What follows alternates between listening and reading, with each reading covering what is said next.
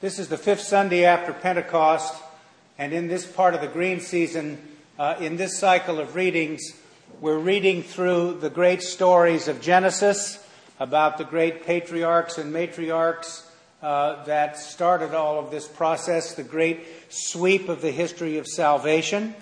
And in Matthew's Gospel, we're going to go through a period of a few weeks where we read the parables of Jesus and talk about the meaning of these parables. So I thought I'd preach today on the reading from Genesis and on Matthew and leave Romans alone for this week. Although just to remind those of you who may not have been here last week, when you're struggling listening to this very tightly reasoned or run-on sentence kind of stuff that Paul is famous for, remember that his focus in this part of Romans is the dichotomy between the flesh and the spirit. But it is always important to understand what Paul means when he uses that terminology. And it has been misinterpreted often by people who want to view the world of the flesh as the physical material world and the world of the spirit as some invisible location somewhere else. And what Paul means when he uses the flesh is the whole of the human person, spiritual, mental, and emotional, that turns away from God. And last week I mentioned to you that it could be encapsulated in Father Thomas Keating's irrational centers for happiness, security and survival, affection and esteem, and power and control. And our inability to get those things in balance is what causes most of the difficulty in human interaction and indeed in the human person's internal spiritual, emotional, and mental conflicts. So the spirit is the part of the human person, God coming in an inward way to enlighten and strengthen us, which is the means by which we are able to do something about bringing security and survival, affection and esteem and power and control into balance. And we can, as it says in the epistle today, have an intimacy of God whereby we refer to him as Abba, Daddy. So remember that that's what Paul is getting at, and sort of leave all of the turgid reasoning to the side. Maybe that'll help a little bit. But today, Genesis, Jacob.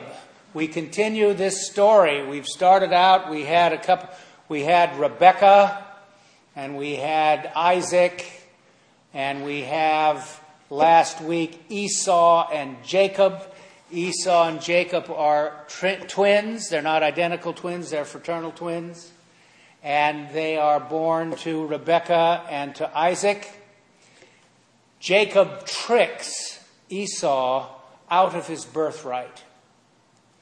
And Esau is now feeling irritated, to say the least, about the fact that he allowed this to happen.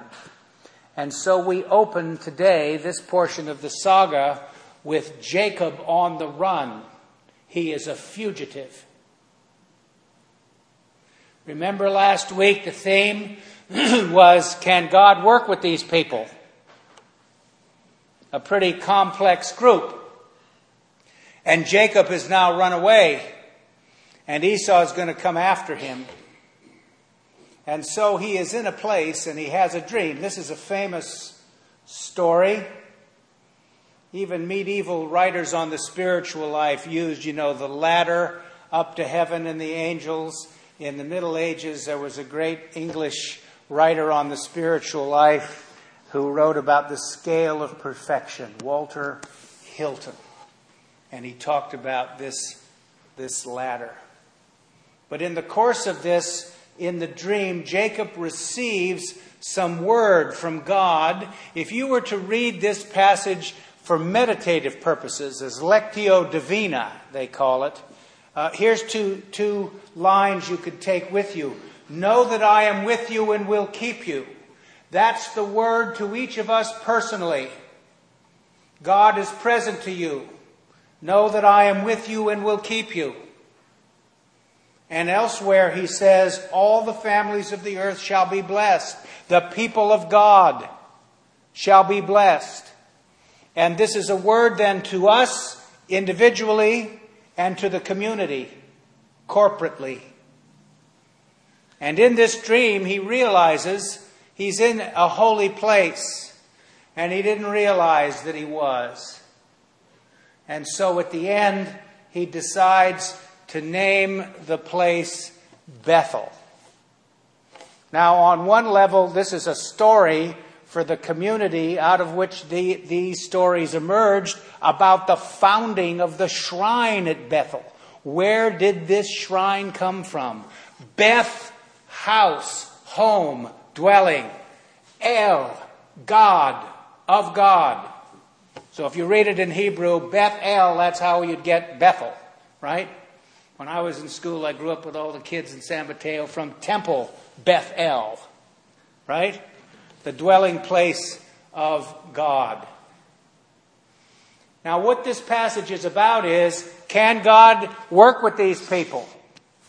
He's going to take a fugitive with no wife, no children, and no land. And he is going to use him for his purposes. And next week we're going to have Rachel and her sister, his future father-in-law Laban, tricks him. So he marries both of them. And then he's going to go move forward, and he and Esau are going to meet up, and it's going to be a story. It's like a big soap opera. And it's about how God works with us. God works with God's people. And you never fear about that. Know that I am with you and will keep you. It's about God's forbearance. In fact, the overarching theme of these two readings for this Sunday is the forbearance of God. What in the world does forbearance mean? If you look it up, the Merriam-Webster dictionary will say that forbearance can mean withholding enforcement, like forgiving a debt. It can mean leniency. And it can mean patience. And one of the things that we see here is that God is patient with all of these people who are, as we would say these days, complex. And so too God is forbearing with each of us. In the gospel for today, Matthew, Jesus is speaking the parable of the weeds and the wheat. I've been around for a long time, so it used to be called the tares and the wheat, not the weeds and the wheat. This is the parable of the wheat and the tares. And it's a story about a man who plants good seed in his field, and some enemy comes at night and plants weed seed in the field. There is a writer, by the way, on gardening subjects that I've read a couple of his books, named Michael Pollan. And in this book that I remember, he writes and says, a weed is a plant in the wrong place. More on that in a minute. He also has a whole chapter on why Americans have lawns. It all started after the Civil War with the Scott's Lawn Seed Company, who told everybody it would be good, you can just have a lawn in your front house, in the front of your house. You know, I was a kid who grew up in the 1950s. Everybody had a lawn.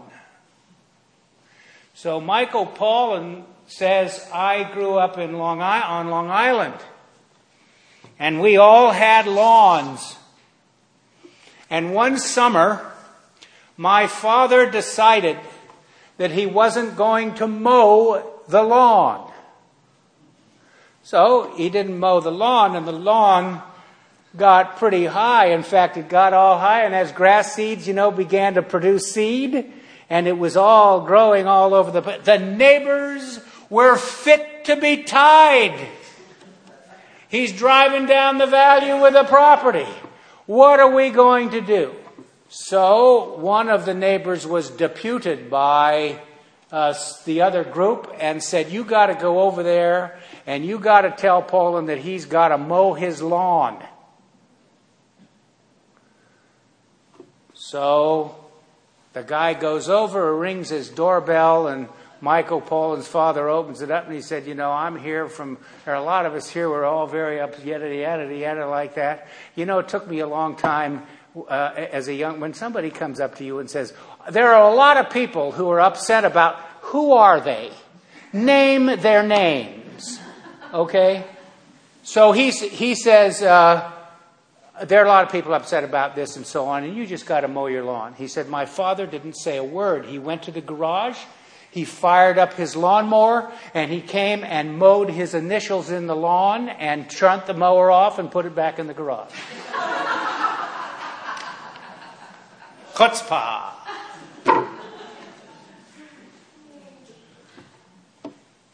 Now, where was I? About the forbearance of God and the weeds and the wheat. So, here's what I said last week and what will be true for the next few weeks. What did Jesus mean when he spoke this parable, and what were his circumstances in his earthly ministry? What were the circumstances of the community that has preserved this parable now in written form from the oral tradition and kept it for posterity? And how do you and I take this parable in 2011 and make use of it, if at all, for our life and work?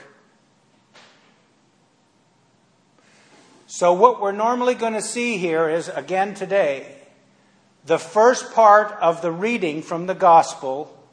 The first is Jesus' parable, the historic words of Jesus and reproduced faithfully. It's the parable as he spoke it. And his situation on the ground is this.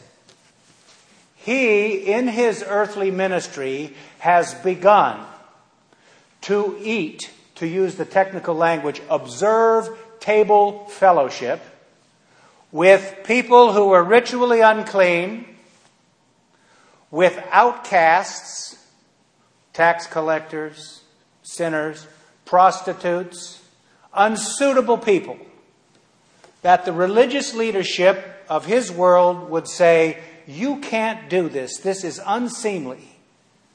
If you are saying the things that you are saying about how you now are bringing to our attention God's redeeming work and God's saving embrace, these are not the people you need to associate with. And the parable, as Jesus spoke it, is about this. You're in no position at this point to say who's in and who's out.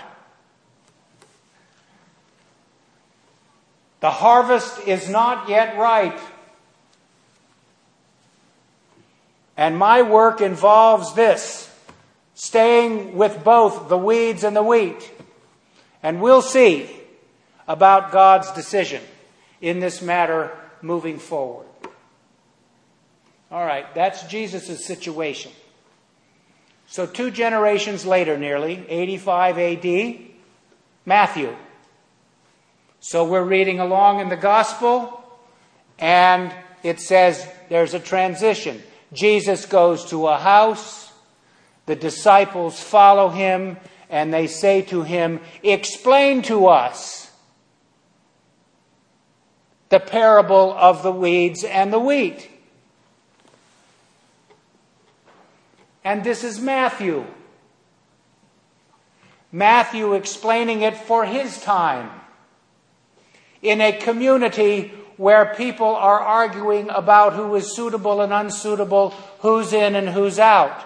The Jewish rabbi, now Christian, leading a Christian synagogue that is 80% Gentile. Do the Jews have to leave? Some of them are leaving of their own accord. Should the Gentiles be permitted to stay who were not observing any of the Jewish law, the Sabbath rules, the food rules, and so forth? Who's in and who's out? And the parable is, it's too soon to tell. That's not our job to do. We are to be forbearing, as God is forbearing. So how might we use this parable? Well, one of the things is we need to be forbearing with other people. Reginald Fuller, the great New Testament scholar, he died about 4 years ago. He was in his 90s. He referred to Matthew's church and to our church these days in this article as a corpus per mixtum. I like to say that because Episcopalians always err on the side of the obscure and abstruse. So I've just done that for you. What it means in English is a mixed body. Church life, 2011. Right? All kinds of people. Who's in and who's out? Who's acceptable and who's not acceptable? You know? So it can have something to do with complete trivia, complete lack of knowledge about some arcana in Episcopal faith and life. Or it can have to do with people whose lifestyles, whose political views, whose economic circumstances don't seem to be worthy enough to have them in. So what do we do? It's not our job to choose. We err on the side of inclusion always. If there is a central message to Jesus' life and work, it is this: in me, in my earthly ministry, I am personifying the words of the great prophets of Israel who have said that the promises of the covenant offered to the people of the covenant are not just for us, but for everyone. And that God's saving embrace is for everyone. And by virtue of that, you and I are to be the instruments of that inclusion and that embrace. Will there be people who may not make it in? At the very most, we should be agnostic about this. And err on the side of inclusion and acceptance and forgiveness and love. So you can see that the parables are pretty useful. And that's why Jesus spoke them. There's a lot of biblical scholarship that says, well, they were riddles, they were hard to understand. He did this deliberately because he was trying to deceive the authorities and talk in this kind of a way. As Father Hunt, my Old Testament professor at Nashotah, used to say, you can believe that if you want to. They're pretty straightforward, really. Who's in and who's out. So this week, give thanks for God's forbearance. Give thanks for His abiding presence. And look for the opportunities on your part to practice forbearance. Amen.